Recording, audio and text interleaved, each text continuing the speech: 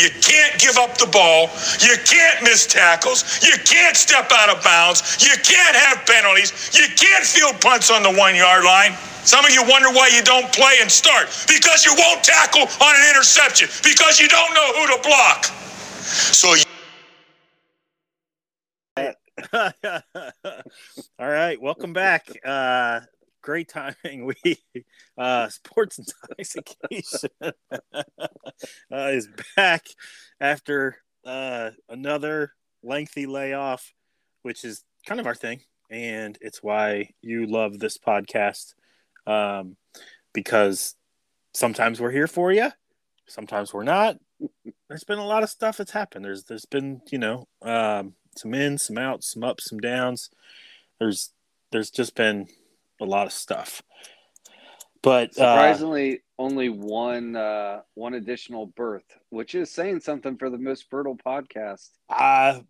One additional birth since the last podcast, but yes, 3 in the last year and a half. True. Which keeps our numbers up. Yes, for tagline, Cincinnati's Most Fertile podcast. I am joined by fellow Sports and Talks hosts, Brian Chase. Hello. And Matt Bessler. Yeah, I'm here. We'll see how this goes. We got new studio again. It's having some connectivity issues. PC apparently the Wi-Fi Wi-Fi in Montgomery is not very good. I don't know, Brian. You just gotta have your house catch on fire, remodel your basement so that you're sitting right under your router, Matt. That's right. The solution. Hold on, I'll be there in about 2 minutes. That's option 1, and then option 2 would be that we just broke a little news that Matt is moving again. Already moved. Already. No, he is. We're done. So yeah, it's been a while since we chatted and we got together. We were talking about a few things before we started recording here. There's been some happenings. The Bengals went to the Super Bowl. Well, we recorded since then, but we didn't really talk about that. I feel like we were just on a Xavier rant because they sucked. Travis Steele got fired. Sean Miller got hired. He's back at Xavier. The Reds broke here first, by the way. Yeah, about 4 years ago. Rap music at practice. Rap not bad. Rap music at practice bad. Half court shots at practice bad. Yeah. It's just not going to get it done. And then the Reds quit trying, but the rules of Major League Baseball state that teams are not relegated. Like in the English Premier League, they're still technically a Major League Baseball team. Hey, but don't worry. They have the 4th best farm system according to MLB Pipeline. So whatever the fuck that means. This is actually kind of exciting if you're me and into the perpetual nature of baseball, that it's not this year, it's next year. And then next I used year. to get excited about that, but after 20 years of next year, it just gets old, you know? Yeah. It's going to be good to have guys to trade in 5 years when they continue to be bad. Mm-hmm. I am the rat that keeps going back to the cheese and getting shocked in this scenario. Well, it eventually paid off for us with the Bengals. Yeah, exactly. So watch your mouth. You know, for a long time the Bengals were the lesser of the two franchises when it came to success. Postseason success, they both had quite a long drought, which the Bengals broke last year. And the Bengals are just fucking awesome now. I mean, the Bengals have white helmets this year. What else can you ask for? Yeah. And they have a Ring of Honor. They have a fucking bubble coming. Yeah. Like all the new stuff. Stadium name. Yeah. The Paycor Stadium, the Alta Fiber Gate. There's big stuff happening. Yeah. Down on the banks of the Ohio River at Paycor. Stadium. On the west end of downtown, not on the east side of downtown. Oh, West End. Speaking of the West End, FC Cincinnati is also a little more interesting this year. They draw every single game. Yeah.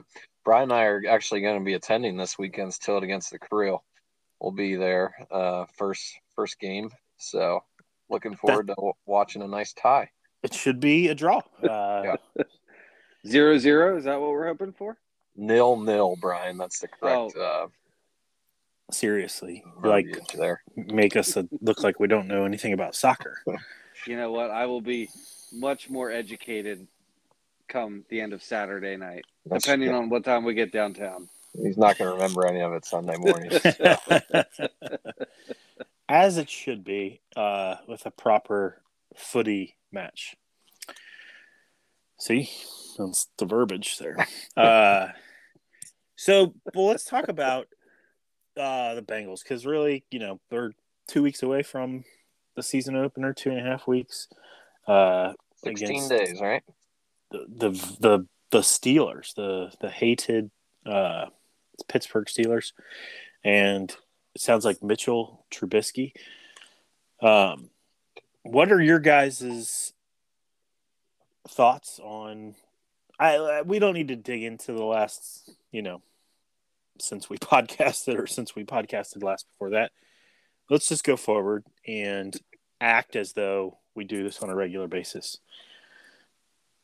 Brian, you want to lead us off? Actually, let Matt lead us off because we got you right now. So, yeah, I think it's exciting. My immediate thoughts are for Joe Burrow to get through the next 3 days without being touched by Aaron Donald or anyone else on the Rams. These 3 days just kind of scare me with how these practices have been going across the league. But, take that out. The sky's the limit. It's amazing saying that based on the conversations that we were having a year ago with Paul when he was on around this time and basically saying, Zach doesn't win the Minnesota, Chicago, et cetera games, he's going to be on the hot seat. Well, it's just kind of funny how things change in a year. So, they got all the talent in the world, revamped offensive line. It's going to be fun. Sounds like Jamar Chase is in better form than he was last season. So I think leveled up, as the kids say. It's going to be really exciting. Big thing is injuries. They were really clean in that department last year. If they have that same type of luck again, I don't really see any reason that they should not be a playoff team at worst. I think that has to be, worst case scenario going into this year is you make the playoffs and lose in the first round. I like that. I agree with that. Again, considering relative health, and the area that I would talk about relative health being important would be, it appears offensive line depth is questionable still, but the front guys should be on paper way better. That's a lot of ways. But because they were bad last year. And then I would also say, I'd also say probably maybe the secondary and outside corners. And then I'd probably say receiver isn't especially deep. But other than that, they do have some depth. I think linebacker at safety with Dax Hill, which is going to be a lot of fun to watch. But before I rant too much, Brian, your thoughts on the 2022 Cincinnati Bengals? I guess the thing that is just amazing to me is, have we ever been as excited about a Bengals season as this one coming up? Because even when they were good 11 through 15 and we thought, okay, maybe they could actually do something, you always had the caveat of Matt's guy, Andy Dalton. It's how far can he take them? I know. Lord. But with this team, it's on paper, okay, maybe they don't have the most depth, but they look better in every position than they were last year. I mean, where can you argue that they've gotten worse? Most of their players are young, getting better. Maybe the only exceptions would be, okay, Von Bell is maybe, I don't know, maybe he's getting a little up there. Maybe, Hubbard. But you've got a bunch of young guys on the D line. Some of them are new this year. Some of them, like Osai, didn't play last year, even though he flashed. I think your linebacker room, the health, if it's improved from last year, like those guys are ascending, especially Logan Wilson. Like, man, I can't wait to see what he looks like this year. And the outside corner, I hear you, Sox, but I also think Dax Hill, I think they can play him wherever in the secondary. So I'm interested to see how I think Jay referred to him as the mad scientist. So I'm interested to hear or see how Dax Hill gets used this year. But I don't know. The thing that just aggravates me, and I'm interested to see how the Bengals respond to it, is the seeming lack of disrespect, or lack of respect, I should say, compared to the other teams in the AFC. I get that Denver went out and got Russell Wilson. I get that the Ravens were hurt a lot last year. I get that the Bills got better. I get that the Chargers got better. The Bengals went to the Super Bowl last year, and they beat the quote-unquote unbeatable Chiefs twice in the final 5 weeks of the year. Like, what more do you want to see from Joe Burrow and this team? And that was without an offensive line. And on the road at Arrowhead in the AFC Championship. Yeah, like after being down huge in the first half. I don't know. The thing I don't get is Ravens. They got healthy. I'm not saying that the Ravens and Bengals won't be tight this year, but like the Bengals kicked the shit out of them before they were unhealthy. So like, I just don't buy that the Ravens are much better than the Bengals, and really, I don't buy that anybody in the AFC is much better than the Bengals. I agree with you about the Ravens. I agree with you about. I would also say the Chiefs got worse. They signed Juju Smith-Schuster to replace Tyreek Hill, which those things aren't even on paper. And the Broncos got better, and the Raiders got better with Devontae Adams. But what you mentioned about the Ravens and what you mentioned about the Broncos leads me to a quick question. I think this will be a really quick exercise, but one of the best podcasts that I think we did in the past, of the tens of podcasts that we've done, was the one where we talked about Matt, Sky, Andy Dalton versus the rest of the league. So doing that same exercise, is there anyone that you'd take over Joe Burrow? Matt? For how long? Just like from here going forward? Let's say no, because in that exercise we said trying to win this year. Next year? No. Yeah. I don't think so. Chase? The only person I could potentially say would be Josh Allen, I think. Okay. And that's just due to arm strength and a little bit more mobility in the pocket. See, I would say mobility maybe, but Burrow's pocket feel is elite. I think it's Tom Brady-esque. No, I would agree. It's very good. Brian? So, Father Time's got to get him at some point. So, I'm going to agree with Matt here. There's not anybody else that I would take. But if I was going to take somebody, if I had to say someone other than Joe Burrow, it was just 1 year, I don't know how you can take anybody other than Tom Brady. I mean, he's got the ability to galvanize the team around him. He clearly is a winner. And I think people always compare Burrow to Brady, and let's hope that, that comparison rings true over the years, because if it does, I think the Bengals will be good for a long time. But Burrow just brings so much, in my opinion. His moxie, his leadership, his accuracy, his knowledge of the offense.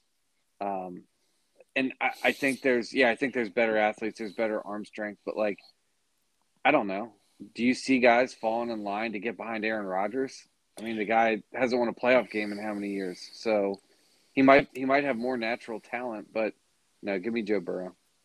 I think that one's interesting because, like you said, the immediate thought went to Brady, and then I think Rodgers is, he's the defending league MVP, he's been incredible the last couple of years. He's also getting up there in age, but he's been incredible. But to your point, the leadership, I think guys just love playing with Joe, and you don't get that sense as much with Ron.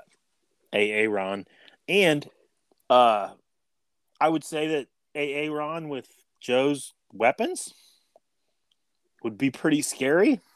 But again, I'll take Joe too. I'm with you guys. Now, the one question I have though is if let's say theoretically Kansas City beats the Bengals and we don't have questions about, because I think Mahomes obviously is great, but I think maybe the questions on Mahomes are, okay, he got a little exposed, it feels like, by Lou in the second half of that AFC game. It was like he didn't know what to do.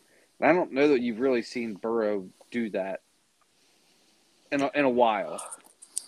Because Mahomes clearly has a ton of talent, but I still would take Burrow. I think a lot of people's issues with Mahomes are like his brother and is it his wife now? Or girlfriend? They're annoying. They are.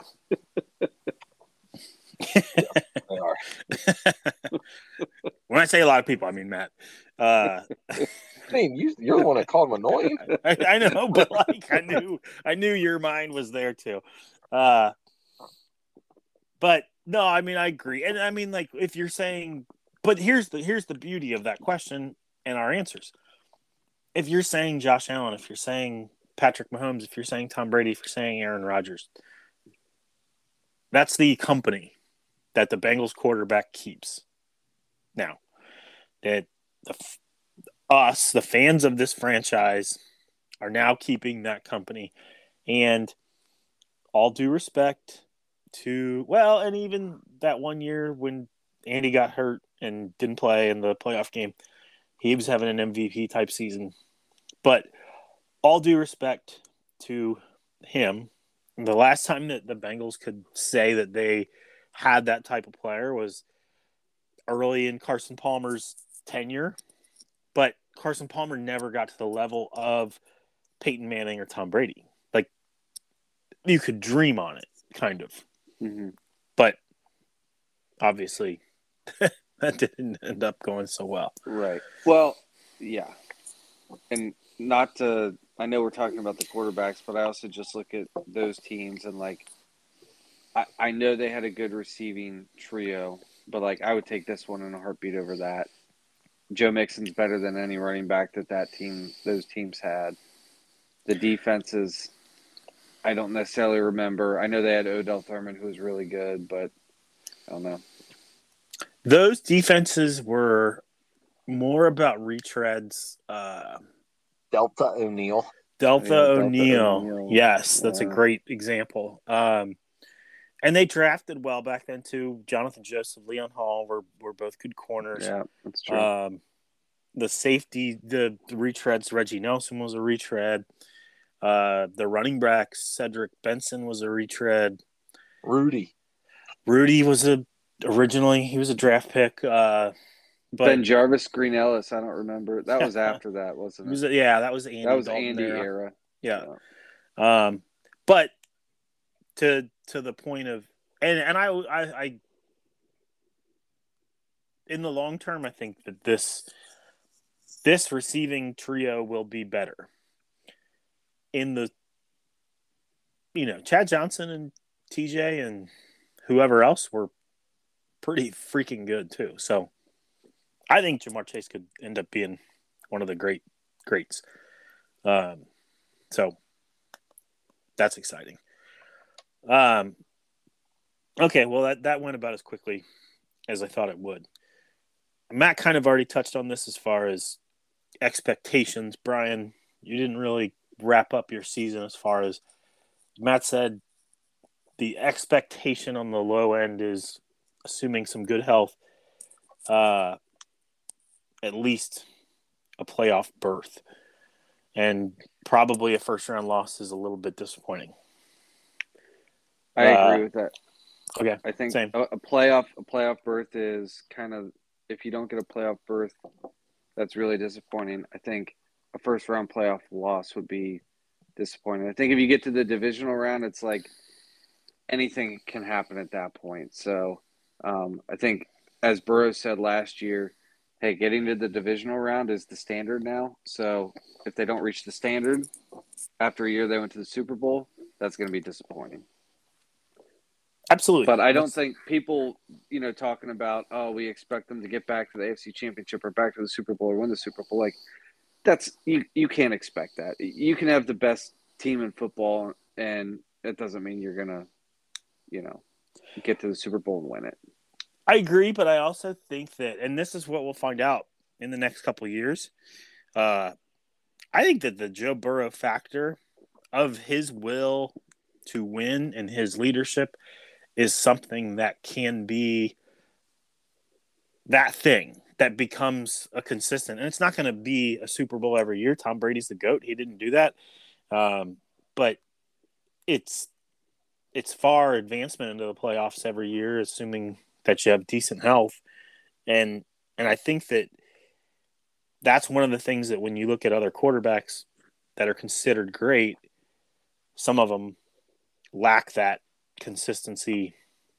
Like perfect Justin example. Herbert. Well, first of all, don't get me going, Matt. Oh, I am right there with you, Brian.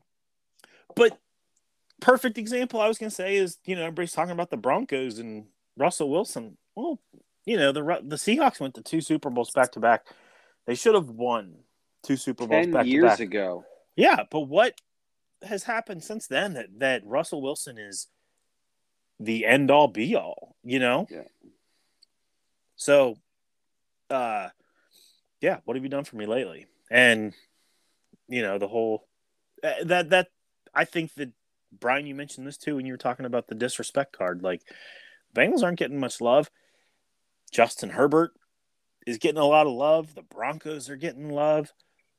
The Raiders are kind of getting loves. The Chiefs are the Chiefs. Well, don't all those teams play each other? So I can promise you that all 4 teams from that division will not make the playoffs. So one of those teams is going to be out. 3 of them might, but, I would kind of tend to question that. And looking at the Bengals division, Steelers, they don't scare me. They're the Steelers, and so there's always that bugaboo with the Bengals. But Mitchell Trubisky and Kenny Pickett, not yet. The Browns don't have Deshaun Watson. I said it like they say it. The Browns don't have Deshaun Watson for the first 11 games. Not the Browns. And then the Ravens, like you mentioned, Brian, I think you said it. The Bengals boat raced the Ravens twice, one of which Lamar Jackson played. So tell me your guys' thoughts on. I may have wrapped, but tell me your thoughts on the division. And Matt, go ahead. All right. What is it? Mo was on hear that podcast ground. I think it was last week, and he said something. Is the AFC North really that good? And it was a long conversation about that. And I think this year the answer, at least preseason, is no. I mean, there's really 2 teams that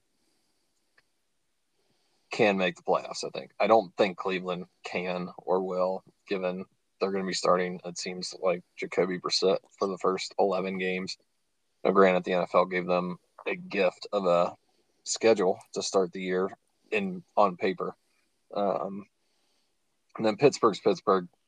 They'll probably finish 8-9 or 9-8, but that's not going to be good enough to get in the AFC. So, if you're the Bengals, come out week 1, drop the hammer on Pittsburgh and just say, that's the game. That game is going to be really interesting to me. Bengals coming off a Super Bowl, coming off beating the Steelers handily both times last year. Pittsburgh coming in, new quarterback, but they still got Tomlin. They still got guys that do know how to win. And what Tomlin's never had a losing record, right, in his 12 years or whatever he's been there. Correct. So Najee Harris was really good for them last year, and then obviously T.J. Watt's a menace. They still have some guys on the D line. But you come out and just pummel, just set the tone for the season right there, and you can really, get off and running. I mean, that game, I know it's week 1, but I think it's a really important game because you obviously don't want to lose a home game. You don't want to lose a home division game, and you don't want to lose a home division game to the Steelers in a year that they're starting Kenny Pickett. So, just come out and just set the tone. I think you're probably going to need to get to 10-7 again to win the division like they did last year at worst, just with how good the AFC is. And the Bengals having the toughest schedule, you'd probably like them to see to get to 11-6 to get that home playoff game. I think that's entirely doable.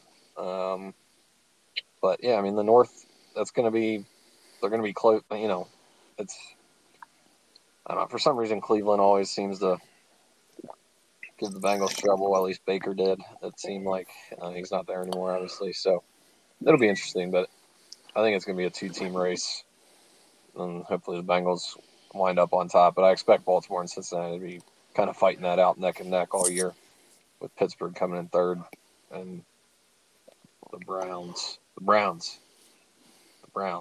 don't know what you're saying, but the Browns coming in last.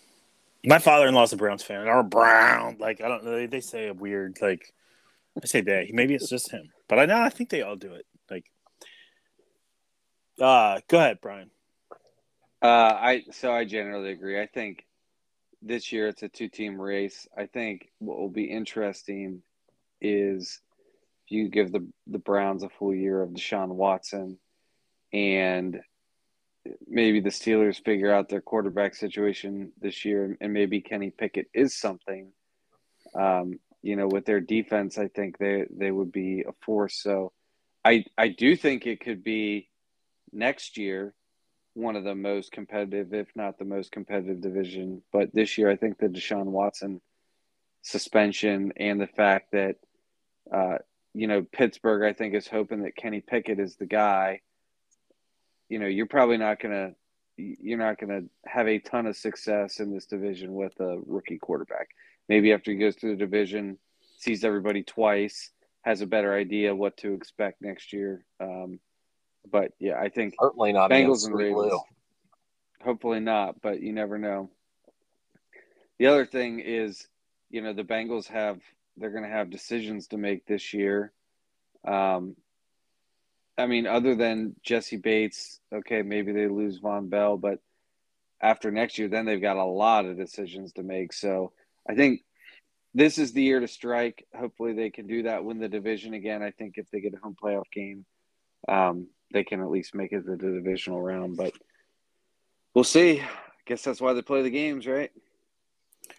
If you win your division now with the playoffs, you get a home playoff game. 7 teams make the playoffs, 1 bye. All the division winners get the home playoff. So, yeah, I agree with you guys as far as third and fourth. I could see the Steelers being the last place team in this division. I think that one of the nice things for the Browns, with Jacoby Brissett, is that they hand the ball off a lot. And they still have those 2 good backs and a good offensive line. They have Amari Cooper and, nobody else really receiving wise. But, yeah, the Steelers, I think they have some really good pieces, but none of it all depends on the quarterback and Trubisky. And let me ask you guys this. Yeah. On the Ravens, like everybody talks about the Ravens, and I know they're good, but maybe it's just I don't know their skill players that well because everybody was hurt last year. You got Dobbins and whoever their second is, Bateman, their second-year receiver. Mm-hmm. But when I look around, I certainly would take the Bengals skill position players over theirs. I think I would take the Browns skill position players over theirs. And the Steelers, I'd probably take the Steelers skill position players over them too. Maybe I just am disrespecting the Ravens, but I don't know. What do you guys think? When I actually sit down and think about it, I'm like, okay, you've got Lamar. You generally think you've got a good offensive line and a good defense, but like skill positions Honestly, count for the something. only other person that I can, J.K. Dobbins is a running back, and they have a good tight end, but I forget his name. Mark Andrews. Mark Andrews. Okay. And then they lost Hollywood Brown, right? He's to Arizona. Yep. And who are their other? I honestly don't know who their other wide receivers are. I couldn't tell you. They're a team that has struggled with the wide receiver position since Steve Smith. Since they moved from Cleveland? Well, like Steve Smith played there late in his career. I mean, like I'm really kind of grasping here. Like Hollywood Brown was a good deep threat, but he wasn't, like a total guy that you completely were worried about. I agree. The Deontay Johnson in Pittsburgh, he's a good player. Chase Claypool's a good player. They got Obviously, the Pickens kid from Georgia. Yeah, Najee Harris is a good running back. The Browns have the two running backs, the Amari Cooper, Donovan Peoples-Jones, David Njoku. I know, but that's always been the thing about the Ravens, especially since Lamar's been there. Is it's been some guys, and then Lamar takes off and does some spectacular stuff. But to give credit, because we give Matt a lot of crap about his Andy Dalton takes, but when we did that podcast about other quarterbacks a few years ago, Matt's been down on Lamar Jackson since I can remember. And he stinks. And it's a former league MVP, and Matt, you can tell me what your opinion of Lamar Jackson is, because he just isn't that accurate of a passer, or because he has so much running facet to his game that he's going to get hurt. Like what? Well, I think if you force him to throw, make decisions in the pocket, it seems to me, and again, this is pure conjecture, I'm not in any way an expert on this, but it just seems to me like he struggles with some decision-making and not even decision-making, but making accurate throws under pressure or tight windows. Yeah. Tight windows. And, I think what the Bengals have done with, and I think you saw it in the Chiefs game too, when you take away the option to run for Mahomes or Jackson, which they basically did in all four of those games last year. There was a couple times that Mahomes got out. There was a couple times that Jackson got out. But the big difference that I see that the Bengals have done is with the linebackers. And they have the athletic linebackers now that can kind of help curtail the running of a Lamar or a Mahomes. And I just feel like when you make him make decisions back there and make accurate throws. I mean, he's not a Joe Burrow. He's not a Josh Allen that he makes some good throws, but he's not making the quick decisions, it seems like. And so I feel like that's what you need to be a complete passer quarterback in this league.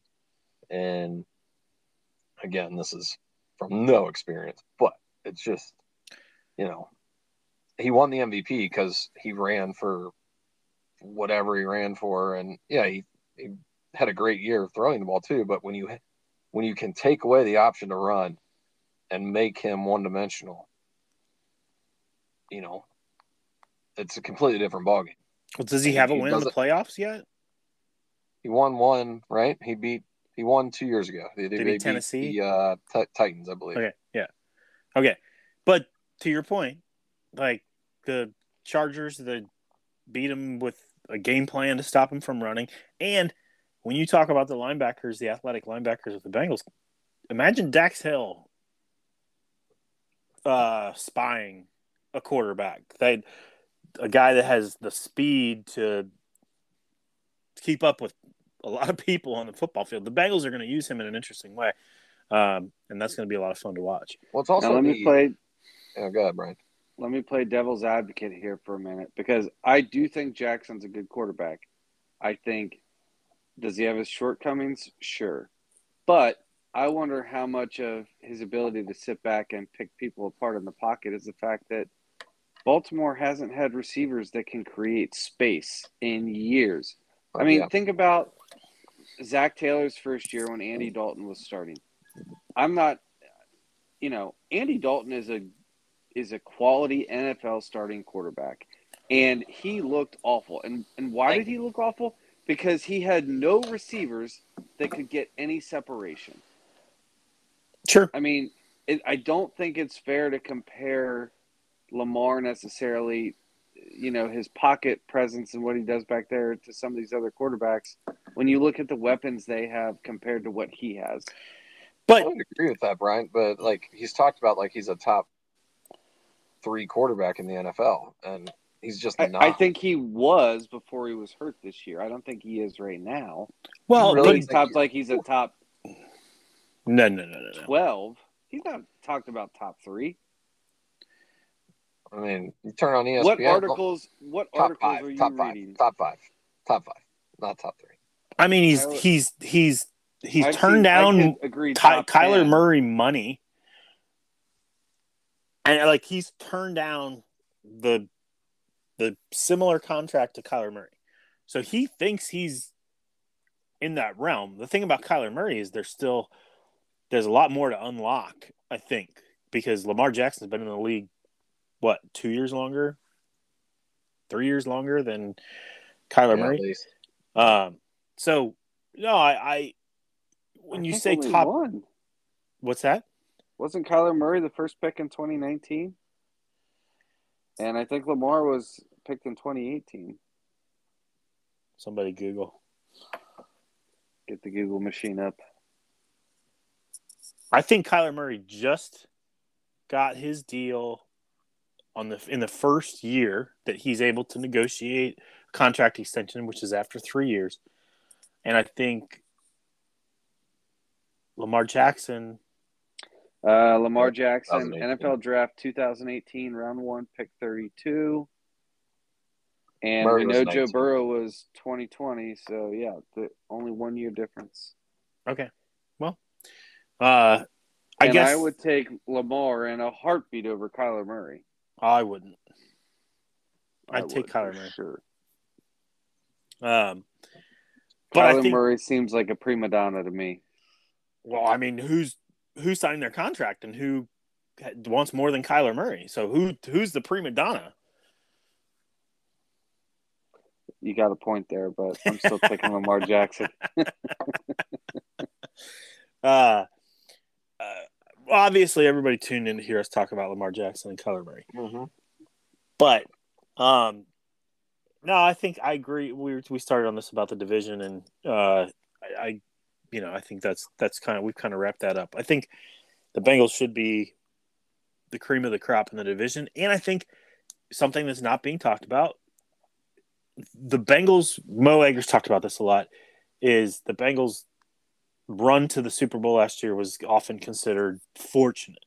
And some of the metrics talk about their fortune in the idea that, they came up with an interception against the Titans and they came up with an interception against the Chiefs and the Raiders.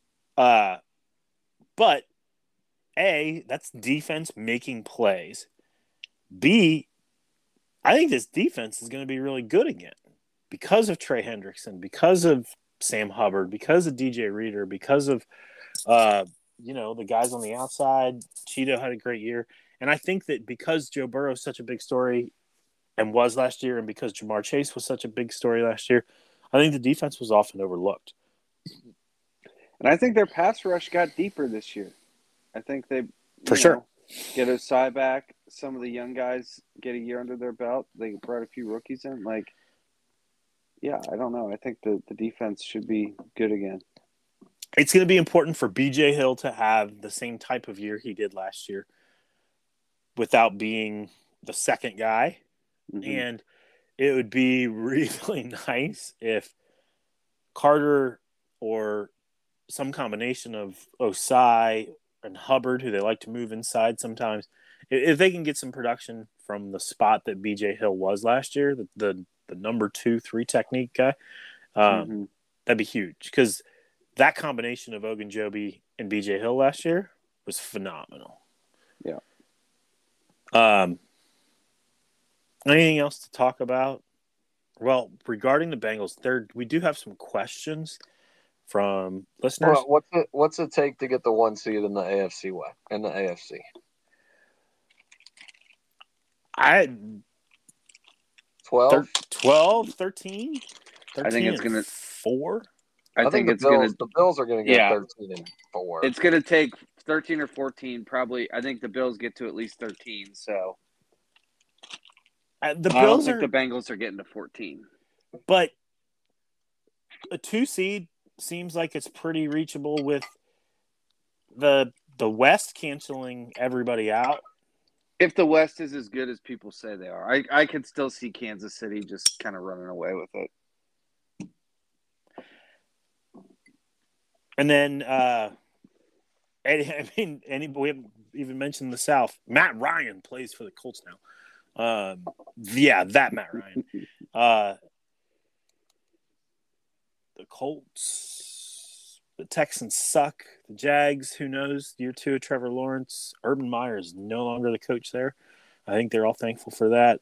And the Titans are the Titans. They hand the ball off to Derrick Henry and Tannehill's whatever. It'll be the Titans again. I think that'll be a 1 playoff division. The Colts will choke away. Okay. Yeah, but they don't scare you. Nobody No. from that. Yeah. Okay, cool.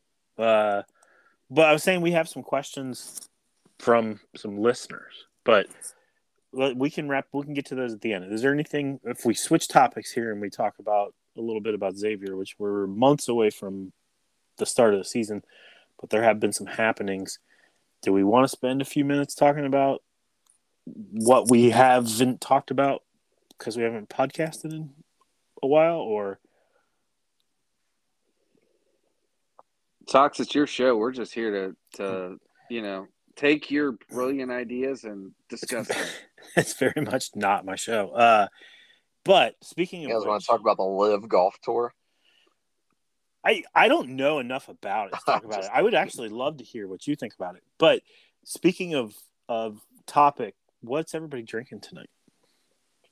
Because that's something we do on this show.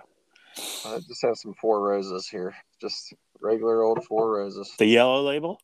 Oh, yeah. Solid choice. Yeah. I've got some Jefferson's small batch right now. Brian, you're a Jefferson's guy, I think. It's something that I like, so I always have it. And I went upstairs and I was like, not feeling the Weller tonight, not feeling the Sazerac. So I went with this. So I got something special. It's a barrel pick from a group that I'm in, but it is Jeppson's bourbon. It's out of Chicago, Illinois. Does anybody know what Jeppson's also makes? Malort. Bam! And if you haven't had Malort and you're listening to this podcast, it's one of the most delicious drinks you'll ever have. Very good. It will change your mind about really anything. It might break your brain. It's so good. Have you had Malort, Brian? No, but it sounds like, is it the second coming of absinthe or what? No, it's not like a drug thing. Really fantastic stuff. It's really good. It's hard to describe, but it's delicious. So if you can get your hands on some, whether it's at the local liquor store, if you have to order it online. Just to give you an idea, bourbon or is it? No, the way it was described to me when I had it. I'm not sure if he's a listener to this, but our guy Gregor Shields bought me a shot of this in Chicago a long time ago. He basically described it as, the rubber pads that bars have under taps and where they're pouring shots and things like that. He basically described it as, imagine at the end of the night, they just dump that into a shot glass and you drink it. It's just a combination of everything. Sounds gross. And it has not been disproven to this point that that's not what it is. Well, but that shot, that mat would have like some sweetness in it. Like it would have some juice. That's true. So is this something you shoot it, you sip it? You shoot it. Yeah, you definitely shoot. It's a brand of Bosc liquor introduced in the 1930s and long produced by Chicago's Carl Jeppson Company. So Matt kind of spoiled it. I was hoping somebody was going to order a bottle of Malort and then get it and be like, "What?" You know what we should do? The winner of the next golf pool. Yes. That should be the prize. Yes. And it sounds like it's something the loser should get. Well, that too. Yeah. Well, that's fair. It's awful. Yes. Like it's like putting it kindly. It is horrific. It's stuff. Like jet fuel with like a little bit of burnt cat. Like, so is it worse? I think the worst shot I've ever had is it's worse. It's worse. Four Horsemen. Oh no, God! It's so much worse. Yeah. It's so much worse. Four Horsemen's like kind of good, but it's just going to kill you. Yeah, like make you throw up, like it did me on my 21st birthday. Jeppson, it makes you want to jump into the river and just like not come up. It's so bad. And why am I not surprised that Gregor Shields is the person that introduced you to this? I'm a one and done guy. I've done one, and that's it. I feel like I've only done one thing too. I've heard on this podcast, but I would do it again because, like, what was that, Matt? 8 years ago? It was. We were up there. We were up there for some Xavier DePaul game. Yeah, at the old facility. Wait, was Sox involved in this with Gregor as well? No. Oh, I don't think he was. I was. You were there. That's right. Yeah. You were there. Yeah. That's right. My brother was there too.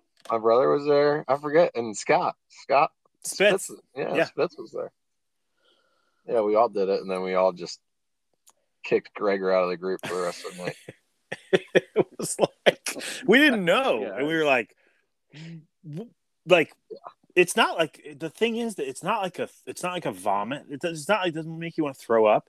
Oh, I think I did. I think it just like it sticks to your mouth, and you keep tasting it for like 30 minutes. And like when I say like your night is ruined, your night's done. Octane and like burnt hair, and like imagine like the worst things that you could smell or taste, and that's what it tastes like. It's like a thing. Like they sell that in Chicago just to fuck with people. Apparently, I don't think anybody buys it because like, oh, this stuff's good. You know who would like it? You know who listens to this podcast who would like it? Be like, oh yeah, this is good. DPT. Well, yeah. I got a bottle. Well, yeah, he probably does. He lived in Chicago for a couple years. I guarantee he listens to this and says, oh yeah, that stuff's great. It's not that bad. Yeah. Well, shout out to DPT as we get off course a little bit. But we're still on brand though. Shout out, very on brand. Shout out to the Jeppson folks, the makers of Malort. Keep it up. I mean, they sell like 500 bottles a year probably, because they can't be going through it. But okay, so let's get into. Well, let's talk a little bit about Xavier. As I said, Sean Miller's here. Travis Steele's not. I think one of the biggest issues that we talked about ad nauseum on this podcast was the lack of development from players with Travis Steele. And it seemed like he could really recruit. It seemed like he was getting guys that were highly rated, that were other schools were after. And then once they got here, they just kind of stopped developing. And examples of that would be, Sorry, hold on. Sorry to interrupt. No. But I was just looking up Malort, and I'm here for this. The slogans. I clicked on an article. It said 19 things you need to know about the Malort, and it has fan slogans. Just a few. Malort, what soap washes its mouth out with?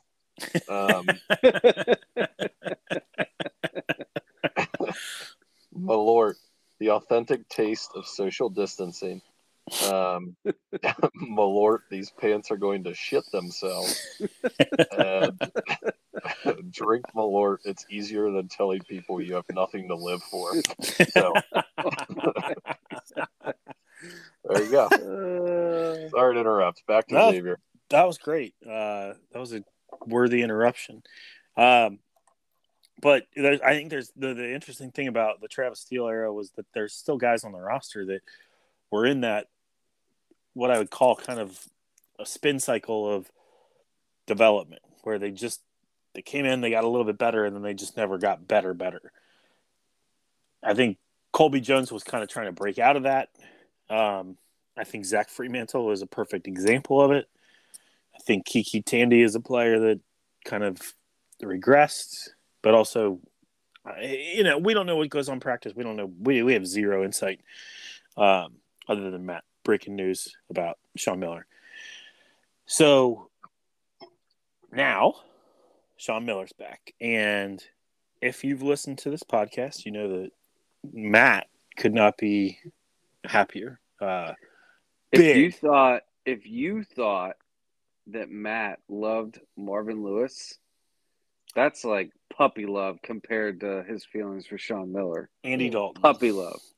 And Marvin Lewis. Combine the love of those two, still less than his love of Sean Miller by quite a bit. Quite a bit. I'm not going to argue with you. So Matt, then let's talk about the Xavier era. Well, the Xavier basketball program with Sean back at the helm. Well, I mean, it's huge. I don't know. Obviously, no idea what's going to happen, but I think it's Xavier in a day or in a span of a week went from having what I think was probably the second worst coach in the conference to having now, with Jay Wright retiring, you could really make an argument the best, probably the second best coach, right? One or two in the conference now, with Jay Wright out. Who's one? The only person that I would maybe put up there, and I'm really even hesitant, is I think you can make an argument for Doug McDermott with what he's done, talent acquisition, and just building that program. But I think I would put Sean Miller ahead of him. Terrible tournament coach. Doesn't Doug McDermott play in the NBA? Thad Matta is nowhere close to the coach that Sean Miller is. Doesn't Doug McDermott play in the NBA? Or whatever. You're talking about Greg McDermott. Greg. Yes, you know what I'm talking about. But I think Sean, you think you already have the best coach in the conference. Clearly the best coach, if you can't even remember the other guy's name, in my opinion. But I'll just leave it there. That's fine. I'm ignoring you because you've never made a mistake speaking before. It's getting spicy. But the thing I'm most excited for is Xavier finally will have the toughness back that I have been preaching and asking for the last 4 years. They've been a bunch of just pussies for the last 4 years. And it might not happen overnight. It might not happen this year, but you're going to see a different attitude, a different team, and quite frankly, one that is just needed, a new attitude. And I don't really care about the recruiting. The thing that just bothered me the most about the Travis Steele era was just the attitude, the the way they played. It was just pathetic. Nonchalant. Like, they had no care. They had no aggression. It was embarrassing. There were games, sitting in the stands, or, the three of us, we were sitting right next to each other. We're just like, what are we watching? This would have never happened, 6 years ago with Chris Mack or 12 years ago with Sean Miller. I mean, teams came into Cintas Center and just punked them. Mm-hmm. And that never happened. Even when we had inferior talent, they always fought. They always played to the end, and the opponent knew that they were going to get, on 95% of the nights, at least a fight from the team they were playing. And there was way too many nights where Xavier did not show up to play. And they were the better team, top to bottom, talent-wise, and laid so many eggs that I just don't see that happening with Miller as a coach. He's still a hell of a coach. I mean, what he did at Arizona, yeah, they never got to a Final Four, but he recruited the hell out of it. I guess you could question some of the legality behind it from the NCAA's perspective, but nothing's ever been proven, but he probably did it. Tactics. But that notwithstanding, the guy made, 3 straight Elite Eights, 2 other Sweet 16s, at least, in his time out there. He just never made it to a Final Four. To me, that's not a red flag. That's just, he's a hell of a coach. And lots of NBA talent. You have a guy who, they made the biggest hire of the offseason, unless I'm forgetting one of the biggest hires of the offseason. The best name available in terms of free agent coaches decided to come to Xavier. And, yeah, granted, he has the connection. But, it's a huge win for X, I think. From a name recognition standpoint, from a brand recognition standpoint this year, they're going to get talked about a lot because Miller's back on the sideline, given all he's going through from, legal standpoint and all that other stuff with the NCAA. They're going to be talked about, which is, there's no press is bad, or bad press is even whatever that saying is, right? Being talked about is good for the brand. And I'm pumped. I think it's going to be a home run. Again, it may not happen this year, but you can already see the fruits of it and what he's doing on the recruiting trail. Just the names that are garnering significant interest from X and that have interest to X. So it's going to be fun, and I think we're going to be in for a sustained amount of success. Kind of like we were used to, maybe not to those levels that they were in the A-10, but I don't see a reason that Xavier cannot become a dominant program in the Big East, especially with the changes that are going on at Villanova. I really don't. Yeah, you just need the right guy to come in and set the identity for the program. He already knows what that should be, because he did it at Arizona too. They were the program of the entire West Coast, and them and Gonzaga, right? For the last 10 years until UCLA got good somehow under Mick Cronin. So I was going to say, I'm under your boy. The person that would least like to admit it. I was going to say, until UCLA hired Mick Cronin, which, again, don't know how that happened. But yeah, the thing that's interesting about it is just looking at the little things you see with Miller versus what Steele did. And it just seemed like, okay, Steele knew how to recruit, but he didn't necessarily know how to run a program. Game day was always obviously not what we wanted it to be. As the season went on, they got worse. So it makes you wonder, all right, are you practicing the right way? Are you getting your guys in the right shape the right way? And if you look, I don't know if you guys have seen those things on Instagram where it goes through the player transformations in the summer off season, but I haven't seen all of them, but I saw Kiki dropped 20 pounds and 5% body fat. Desmond Claude added both the freshmen added 10 or 12 pounds and dropped body fat. It's to Matt's point, I think they will be the toughest team on the floor with Miller as the head coach. With Steele, they were not, and I don't know why that changed from when Mac was here. Do you guys think that this is a completely off the cuff question, but you're talking about toughness and strength. Do you guys think that a strength and conditioning coach takes their directive? I don't know how the hierarchy works. Do you think they take their directive from the basketball coach as far as like, yeah? I do. Okay. Yeah, I mean, the basketball coach makes the hire, right? So yeah. Okay, I didn't know that. I think they have a specific basketball like strength and conditioning guy. So, like, to your point, maybe under Steele, he was like, oh, I want more flexibility. To me, I think, obviously, looking at my physique, not a strength and conditioning guy. But don't sell yourself short. I think that I picture every strength and conditioning coach the same. Eat metal, lift weights, you suck, do it better, do it more. If you do 10, give me 15. That's what I picture. And I know that in reality, that's not completely true. Some have to be better than others. But my question is, how could the gap be that big? And you're telling me it's probably because of the head coach. I think it's the head coach knows what he's looking for, and I don't think Travis Steele knew what he was looking for. Travis Steele brought in some strength coach that was like an assistant strength coach on the Orlando Magic, and it's like, okay, this guy has NBA experience, but like not in a winning program.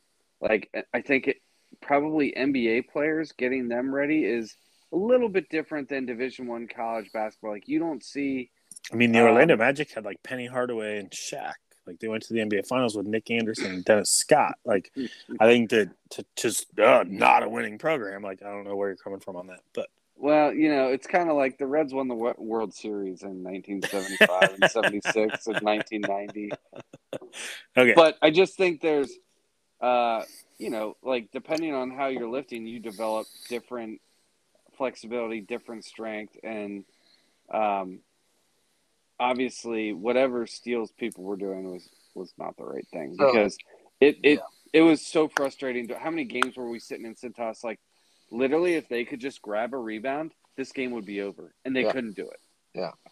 So, like, just to give you an idea, like, and I'm sure you guys know or the name, but their new strength coach that Miller brought in, he was with Mac for a couple years, but before that, he was with Mac at Louisville. Before that, he was under Huggins for 10 years at West Virginia. So, like, those are the type of guys that he's getting into shape to play basketball. And you know exactly what I'm saying when I say that, because of the head coach. Like, they're going to be tough. They're going to be just badasses and they're going to show up intimidating people, which is what Xavier used to do.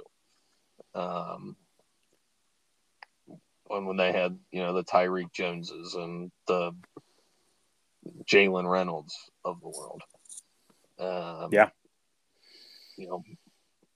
So I'm excited for that.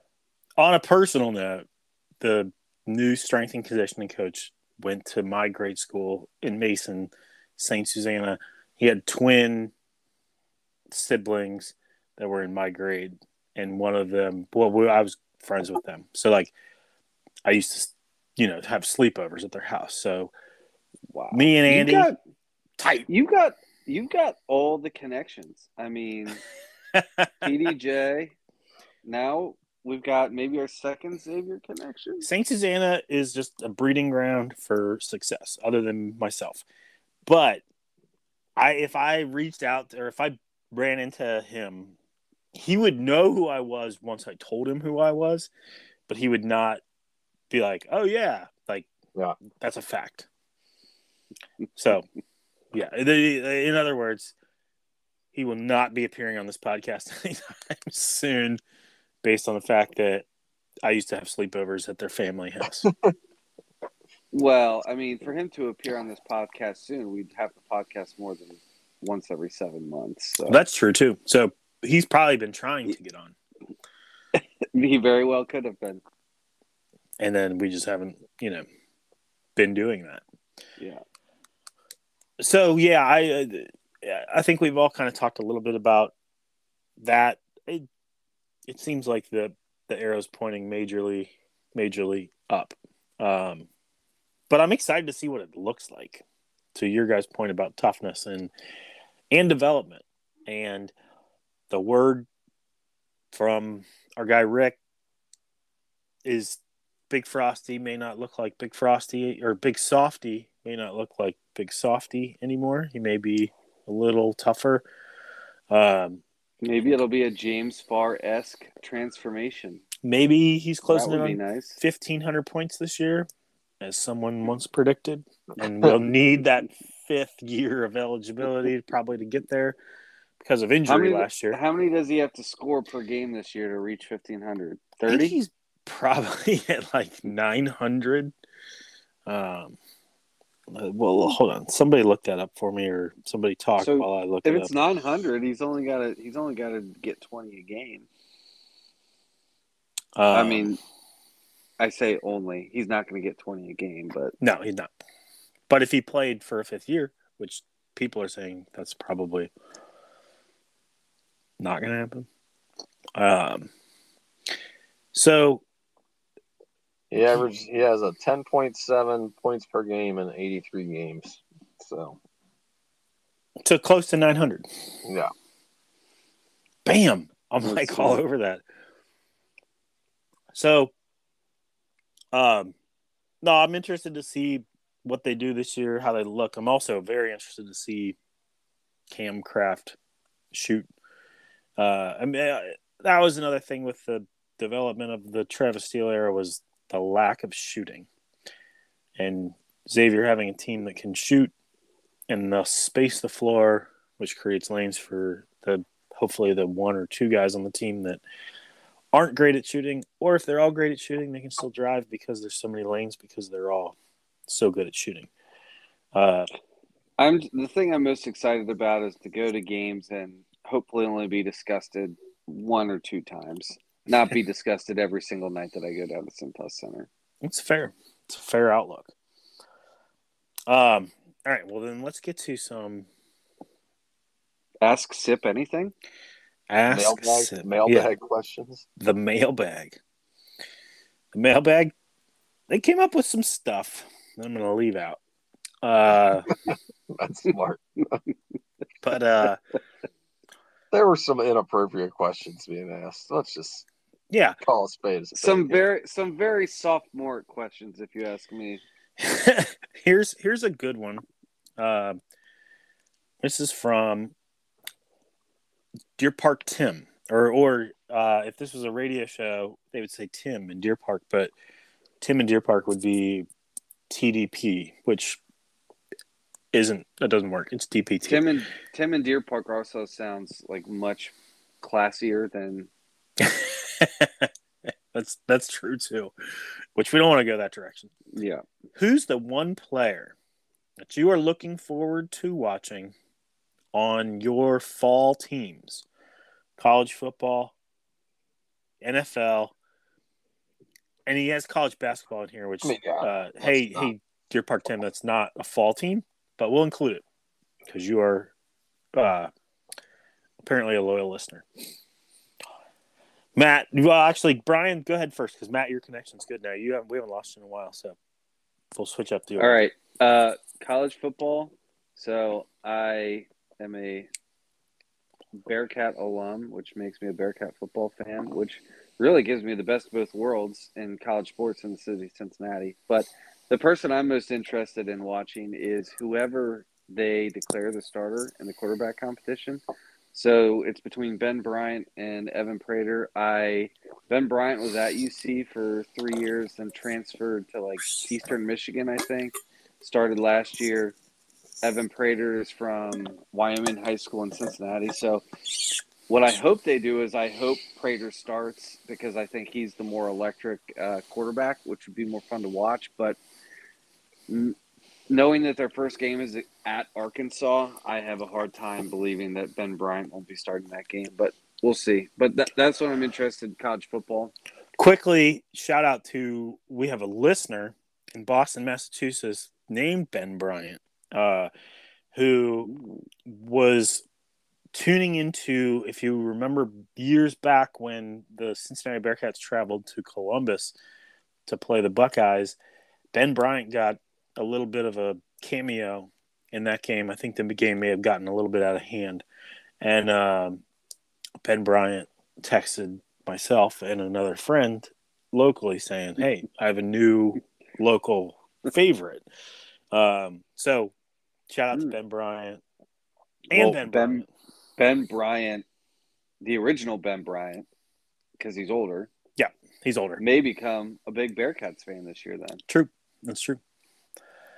Okay. NFL, honestly, probably, I mean, you know, you're always interested in Joe Burrow, but if you take Joe Burrow away, probably I'm interested to see what T. Higgins does. Another year with Jamar Chase out there. Like, I think T. Higgins doesn't get as much credit as he deserves. I think he's one of the best receivers in the NFL. It just so happens that Jamar Chase might be the best receiver in the NFL. So he kind of plays second fiddle. So I'll say T. Higgins. And then college basketball, I'm with you, Sox. I really am excited to watch Cam Kraft, see what he can bring. Boom. With the caveat or with the asterisk that I also would love to see what happens if Kiki Tandy actually gets some playing time. Yeah. Good answers. Matt, what you got?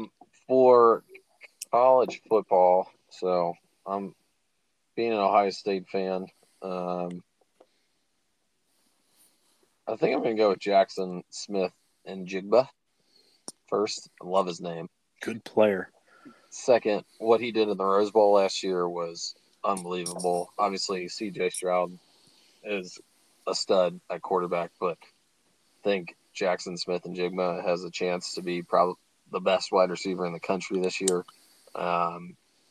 Just makes unbelievable catches, and, you know, Ohio State's kind of turned into wide receiver university. It almost seems like here in the last 7 or 8 years, at least on the college level, I should say. They've had a couple successes in the NFL with Michael Thomas and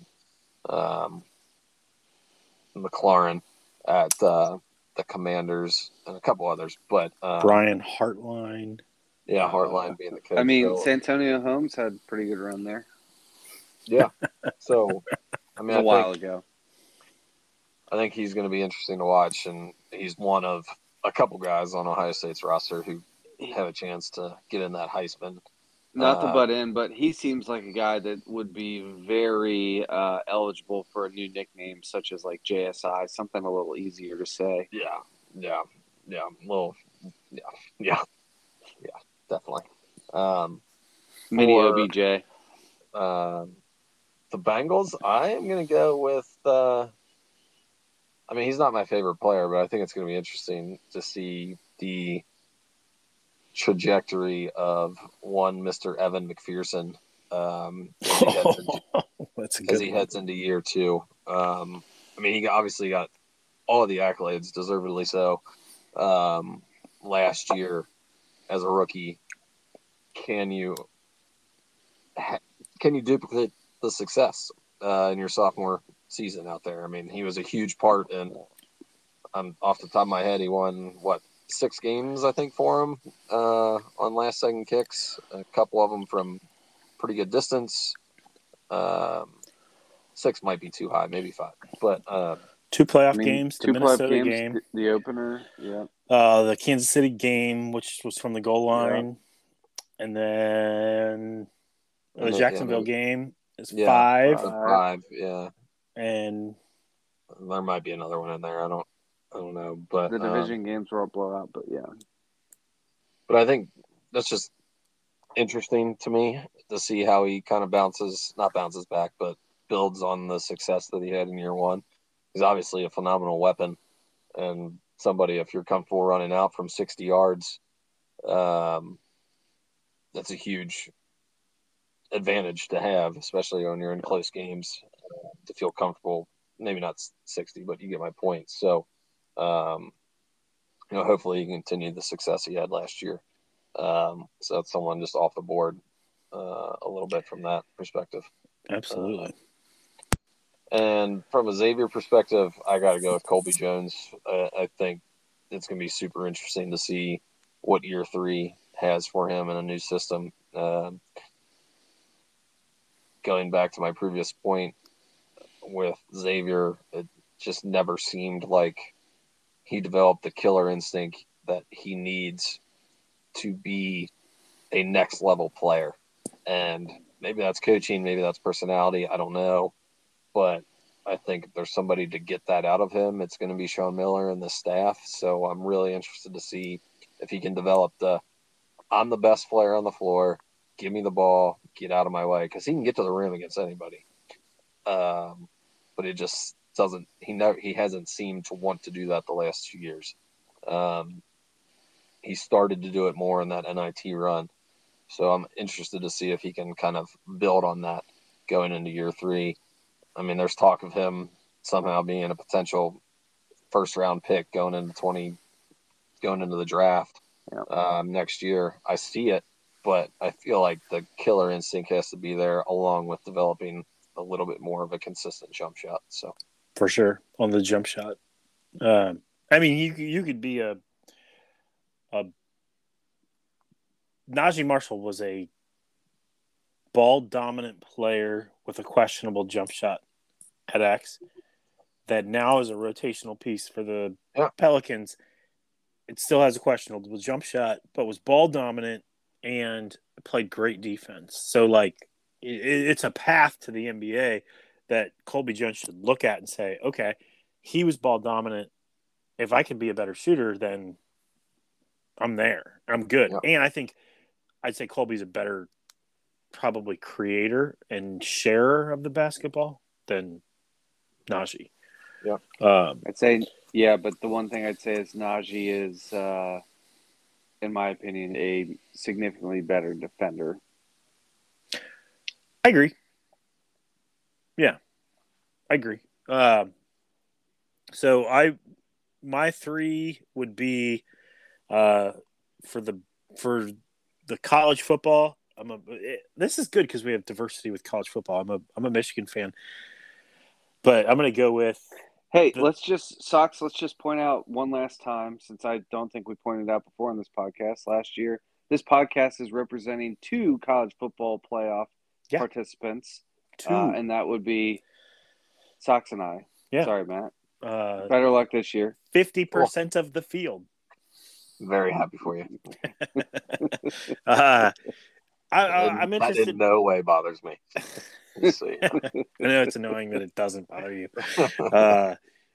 I'd say I'm interested in the quarterback situation in Michigan with Cade McNamara and J.J. McCarthy. McCarthy's a 5-star sophomore now.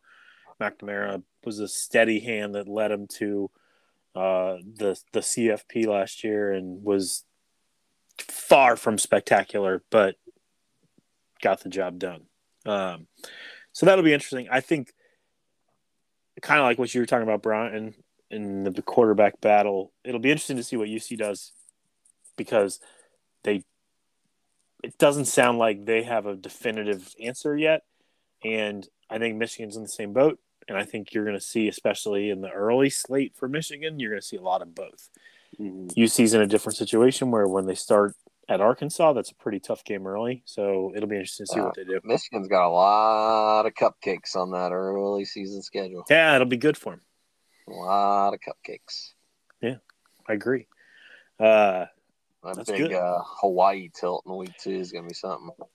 I mean, we can't all play Notre Dame, and then Notre Dame ends up beating no one else the rest of the year. And then Notre Dame gets in the CFP. But,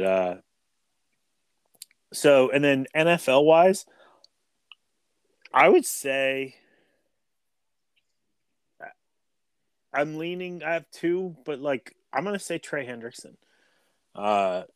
He's got to replicate what he did last year. He's got to be a menace. And I've heard the beat writers say he's just been an absolute wrecking ball. So that points in the right direction. That's huge for the Bengals defense to have that guy that because Sam Hubbard is so good at defending the run and getting to the quarterback when he needs to, but Trey Hendrickson is on the quarterback each time. And it should be noted for anyone that, likes to point out Bengal bad moves in the past in free agency. When they made that signing, a lot of people were like, this is a terrible move. This guy, blah, blah, blah, blah. And last year that move worked out pretty well, didn't it? Yeah, it was money. College basketball-wise, I would say I definitely the 9th year of basketball for Paul Scruggs. Like, really looking forward to what he's going to do this year. I don't know what he's doing this year. Rehab. He's rehabbing. Oh, that's right. He did get hurt. Okay. Well, my bad. That was distasteful joke on this podcast, which never happens. Well, I guess he won't be suiting up this year. So then know what? I think that calls for a shot of whatever the hell you were talking about earlier. Malort. If I had Malort, I would be drinking Malort. Obviously. If you had Malort, you probably would have deserved a shot for that comment. I'll say everyone's intriguing, but because it's low-hanging fruit, I'll say Zach Fremantle, big frosty, big softy. He's one or the other. So let's see what he is this year. Is he the guy that came on gangbusters as a freshman, or is he the guy that wasn't very good? Now, last year he was injured, but sophomore year he was also kind of soft. So kind of. Holy cow. Sophomore year he was kind of soft. Junior year, let's not get into the argument of he led the Big East in rebounding. Yeah, he was still soft. He did, but he was still soft. But okay. Also, Big Softy makes me think of Big Swirly, or Big Frosty makes me think of Big Swirly, which makes me think of Big Softy. So, like, they're one and the same to me. Okay. Well, some expert analysis right there. Shout out. By the time you're listening to this podcast, if you're listening on the first day that's dropped, it's going to be Brian Chase's birthday. Yeah. I hope your birthday brings you many more blessings this year than it did last year. You and I both. I don't know that it can get much worse than last year's, but yes, for sure. All right, looking through these questions from listeners. This one's for the Matt would call recruiting nerds. Assuming that Ducharme picks X, who ends up as the best player at X? Cam Kraft, Claude Desmond, Trey Green, or Reed Ducharme? Desmond Claude, I believe, is what you're looking for there. That's what I said. You said Claude Desmond, but that's all right. Oh, yeah, I did. Well, good thing Matt's never said anything wrong either. So. Yeah, hey. Just returning the favor that was bestowed upon me. I was saying it like a legal thing, like Claude, Desmond. I didn't say any others like that because I didn't want to. I'm going Cam Kraft. And he's just like the epitome of a player that I would hate if they didn't play for Xavier. So I'm assuming he's going to be good. I'm going Trey Green. I think it's going to be 2 Holloway 2.0. That'll be nice. I think those are both great choices. I'm going to side with. I'm going to go with Cam Kraft because I think he's the. I think he's got that just killer instinct. Like, it seems like he just can fill it up. And I don't think there's ever been really a comparison made between him and JP, other than the fact that they're Caucasian. Kraft's supposed to be a better shooter, but I think that, like Matt said, he's going to get under his opponents, which is always fun to have on your team. This is a great question. Matt's going to like this one. Who is your favorite obscure Red of all time? All of them. Is the correct answer to this question the 2022 Cincinnati Reds roster. Buck Farmer. Is that his name? Buck. What's his name? That is Buck? his name. Buck Farmer. Buck Farmer. The F Boys. He's part of the F Boys. So The F Boys suck. he's well. I mean, he is part of the F Boys, but he's not a He's Friedel not really part of the F Boys. Yeah. or Fraley or a Fairchild. Or Fairchild. Yeah. Stuart Fairchild. I don't know if this is going to count for a no name or obscure, but the first name that popped in my head was Eddie Taubensee. Oh, that's a good one. Yeah. I don't know why. He was good. He was good, yeah. I would still say he's obscure because he's not like someone that's like Reds Hall of Fame, I don't think. Good. Like, I could tell you that Eddie Taubensee, of his career hits, I would bet more went the other way than he pulled. He was like the biggest slap hitter I've ever seen. All I can tell you is that guy had two things I remember about him. He had the hairiest arms I've ever seen. And and his bat, he always had the the pine on the bottom and black on the halfway up to the top. Yeah.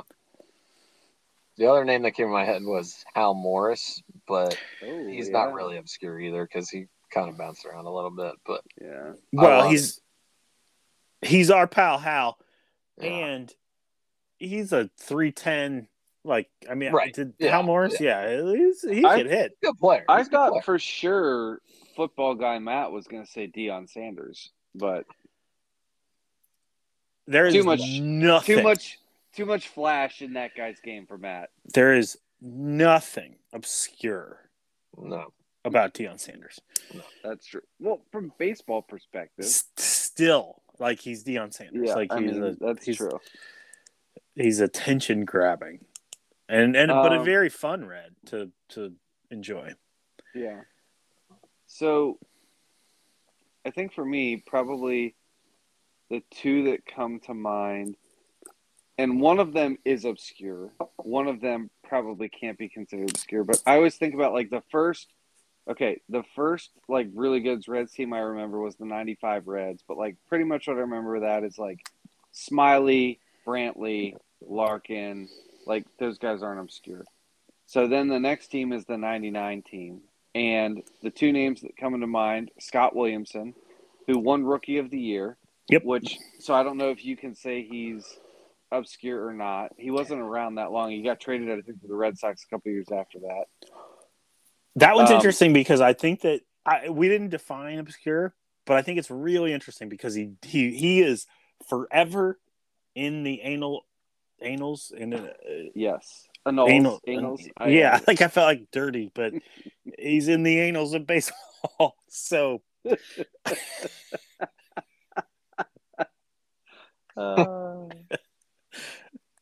Matt's looking at us like we're childish, but like that was funny, and it wasn't purposely. I don't know how to say it either. I'm just not.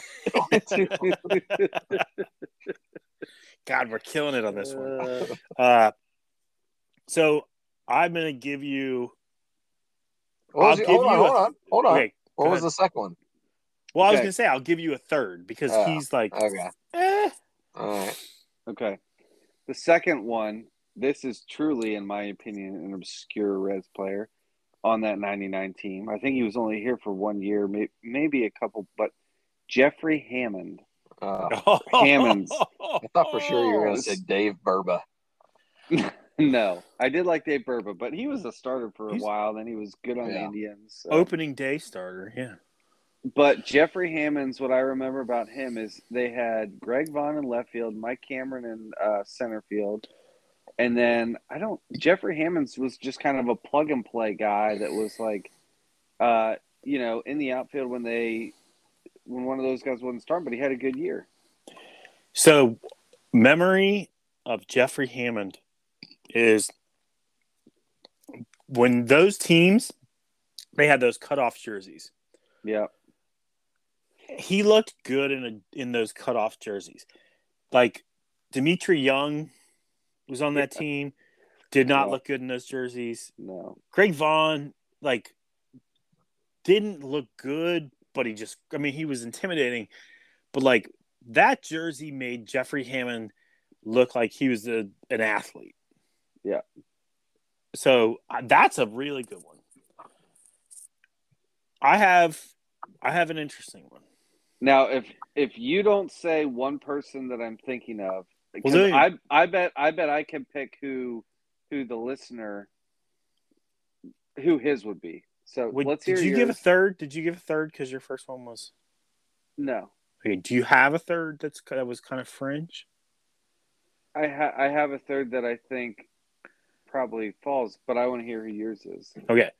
My first one is he's an obscure Red, but not an obscure baseball player. Terry Pendleton.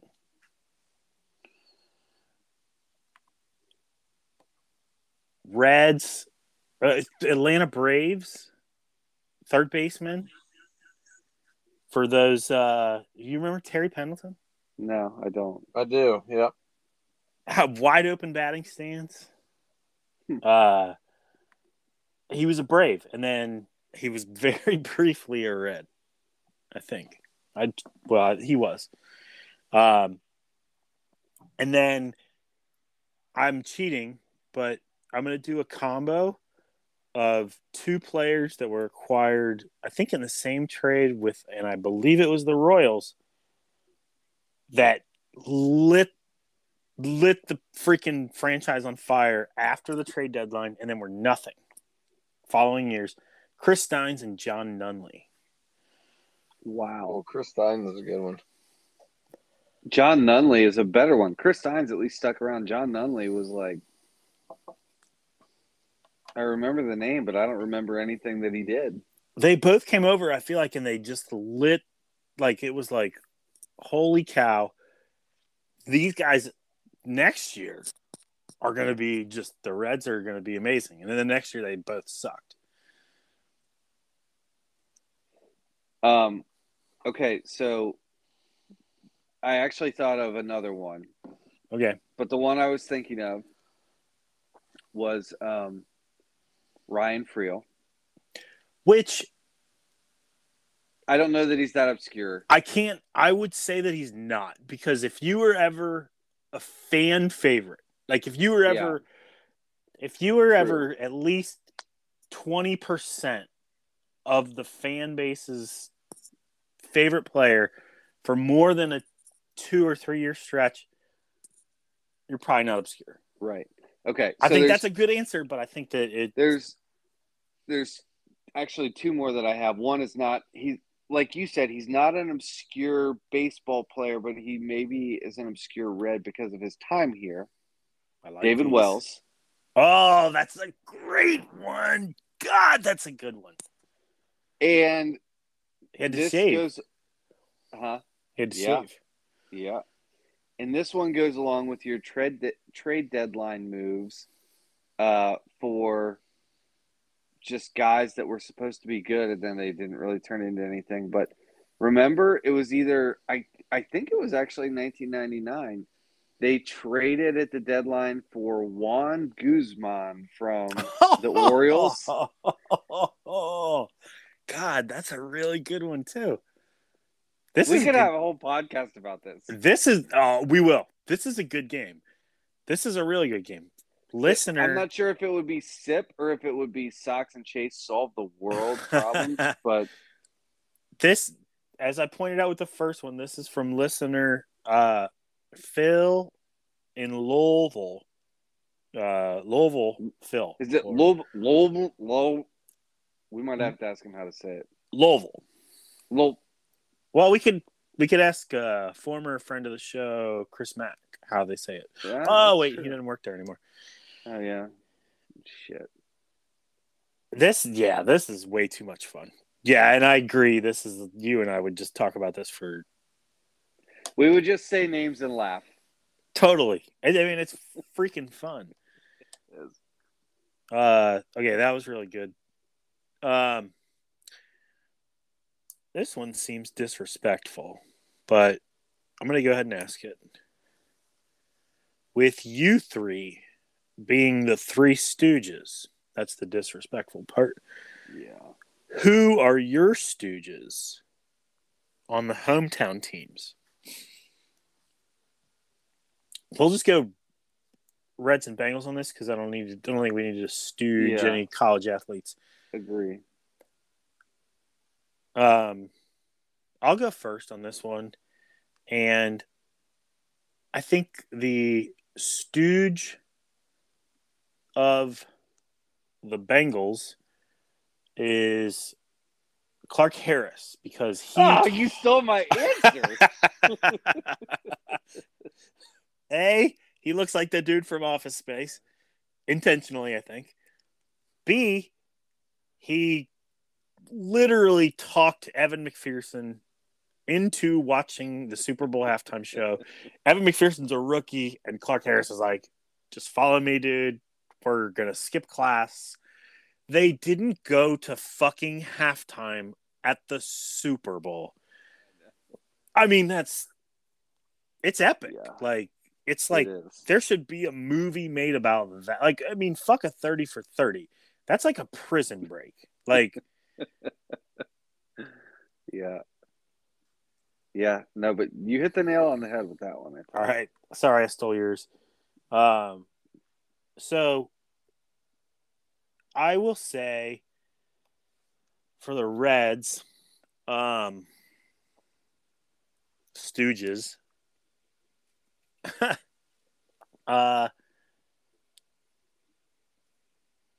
Let's go. Oh, wow. It's Nick Krall, right? Yeah. He's the guy that right. the owners just push out and say, "Hey, go tell everybody." He's the White House press secretary, is what he is. Yes, exactly. That's a perfect comparison. Just go tell him. We're gonna do all this stuff, and a lot of people aren't gonna like it, but we're not gonna explain it. You got to do it. And can you imagine this meeting it's got to be 5 minutes before he goes out. Somebody goes, I got it. We're aligning our payroll to our resources. This is fucking brilliant. And that person had to be from accounting. Yeah, or for sure an accountant. Just wait, this makes perfect sense. They're going to love this. And then just absolutely just gets lambasted as he should have. So yeah. It's funny. I never go first. I went first and I stole two good ones. So now you got to think on your feet. Yeah. Okay. I mean, the Bengals one, it's okay, if it's not Clark Harris, who would it be? Oh my God. I guess I'll say Drew Sample. I mean, just because actually all of the Bengals second round draft picks in the Zach Taylor era. I mean, I don't know who they picked. Okay, other than T. Higgins.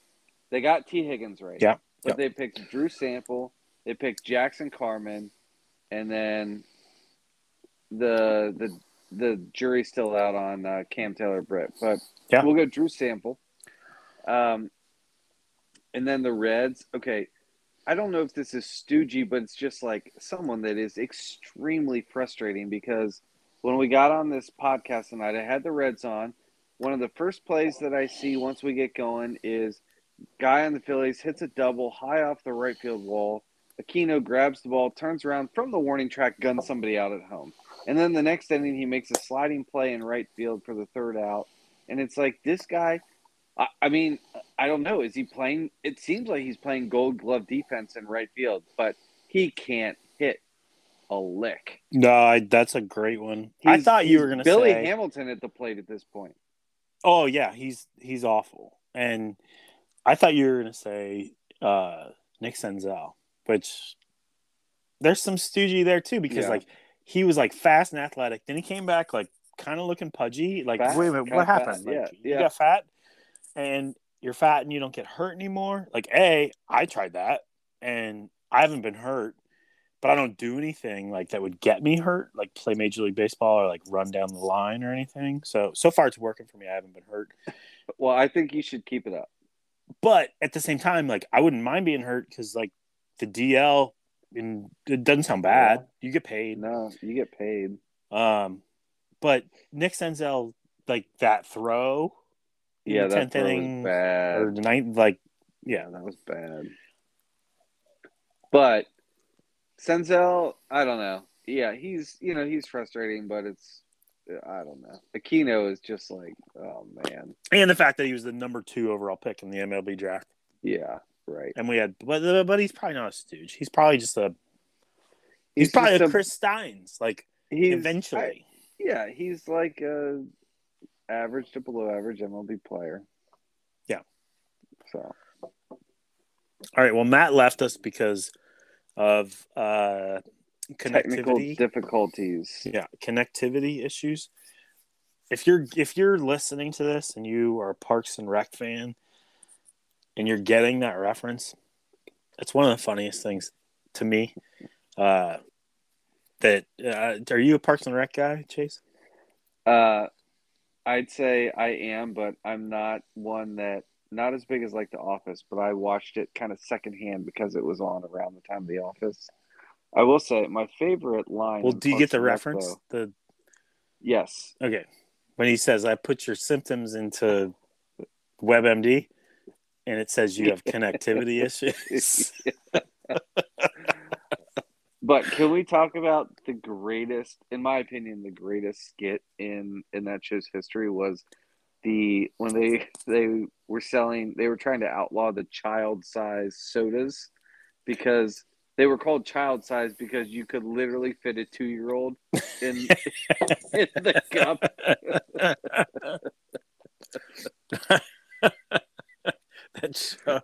That show, like, you say, like, you're an Office fan, but, like, you don't have to choose. I know. They're different shows, and they're both, like, the thing about The Office was, this is great. This is Sox and Chase solve the world's problems. But, and actually, Phil said that he's driving 10 hours to Detroit, so we can go on for a while. He's got time. But The Office, Michael Scott is the perfect, like, he's the most amazing character. The surrounding characters in The Office are good, not great. Mm-hmm. Parks and Rec, Leslie Knope is an okay character, but Ron Swanson is a 5-star character. Mm-hmm. Freaking John Ralphio and Mona Lisa are 7-star characters, like out of 5. The Aziz, what's the name of his? Aziz Ansari. Yeah. What's his name? I can't remember. Tommy. His name's Tommy, right? Let's see. But the lady that he's friends with, treat yourself. Like, they're Tom all Haverford. Tom Haverford. Yeah, because Tommy Fresh, and then Chicky Parm. Like, all the characters in that show are so strong. All right, I agree with you, but I don't think it's fair to say the supporting characters in The Office were weak. I mean, okay, Dwight was great, but honestly, the best one was Creed. Creed Bratton was incredible. So was Kevin. So was Oscar, in my opinion. Kevin, they were all great, but they didn't have the airtime. Like, I agree. They were great characters. I mean, Meredith. Meredith. And Jim's pranks on Dwight were classic. Yeah. No, I'm not knocking. You don't construe this as me knocking The Office. So I don't watch really like sitcoms anymore at this point. So I don't know if there's just like nothing out there that's as good as what was. But I feel like that was like a golden age. You had Office, you had Parks and Rec, you had 30 Rock. 30 Rock I loved 30 Rock. I haven't watched 30 Rock. Oh, I need to. Funny. I've started kind of messing around with the Mindy Project. It's very good. It's very good. So I haven't watched that, but hey, you know what? You're advertising another Office character. I know. And she, like, was rumored that she's part of the brilliance of The Office. Because I think she was a writer too. Was she? So, man, we've kind of run the gamut tonight. We've talked sports, we've talked alcohol, we've talked shows. So, Matt just said we lost Matt, but I feel like we should probably, I don't know, we got to get Matt's take on this next time. But we can talk about this right now because we don't know when the next time's going to be. That's true. If we remember in 2023 to talk about pillows, that's iffy. So I'm going to go ahead and bring this up. All right. Sorry, Matt. How many pillows are too many pillows when it comes to a couch? This was something that came up on the grouper today. I don't even think it's just a couch. It's like just it's in the your bed house. too. Yeah, It's yeah. the couch, the bed, the windowsill seat, the chair that literally just fits a person. Mm-hmm. But then you put a pillow in it. Now it no longer fits a person. Nope. But it's not there for a person to sit in. It's there to look nice. For who? To see? A person? It's a good question. A person that comes to your house that needs a place to sit, that's going to look at said chair and then have nowhere to sit. Wait, am I adding this up correctly? I believe you are, but we are just men. We don't know. Sometimes use logic, but it's man logic. Yes. Which is bad logic, but, apparently. I mean, the answer to your question of how many pillows is too many pillows, I believe the correct answer, based on my experience, falls in line with an answer from the movie Mean Girls, and that is the limit does not exist. Okay. I didn't. Okay. Yeah, I don't think you got my reference, but no, I did. I'm speechless. Oh, because I thought you were going to put a number. You didn't think that I was going to tie pillows and the movie Mean Girls together. Nope. But I did. I'm going to say 4. Well, okay. My answer, the limit does not exist, is I think the female perspective. But no, I mean, like I don't think there's I'm not criticizing your answer. No, but that's the perceived answer in my experience. But I tend to agree with you. It's certainly in the single digits. I'll say that. Well, I said 4. I just threw out a number. Literally, I just didn't even think about it. Which I do that a lot. But so how many? Let me ask you this: how many pillows did you have to your name before you were married? I had 2. But are we talking about? You're talking about your bed, right? Yeah. Okay. So there's couch, but you just had 2. I didn't have throw pillows. I just had the couch cushions. Yeah. Yeah, that's no throw pillows. I agree. Like, I didn't need pillows for anything else. And now I'd have 2 probably. I have pillows out the wazoo.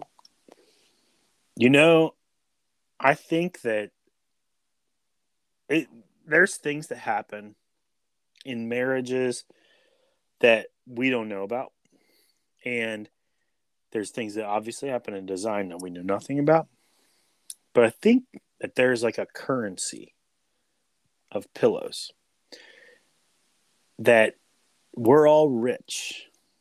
We just don't know about it. That these pillows all hold very significant value from a monetary standpoint. And when it comes time for us to, retire, buy a vacation home or something, The pillow money is gonna just. we're gonna be like, thank you. I hope you're right. I'm just worried that pillows are the the latest millennial commodity, and everybody's got them, and nobody's gonna want them. I can't see any other reason why they would be buying so many of them. They have to be worth more than I understand. Well, it's like Bitcoin. We or should, something else that I don't understand. It's blockchain. It's yeah. Oh my god, we need Casey on here. Maybe Casey can explain this. Possibly, he was asleep probably when the whole discussion happened. I mean, when this started, yeah, he was not awake. It was after 5 p.m., 5:30. All right. Well, I think we probably have got off the rails enough. I think we've gotten Phil to at least Dayton, so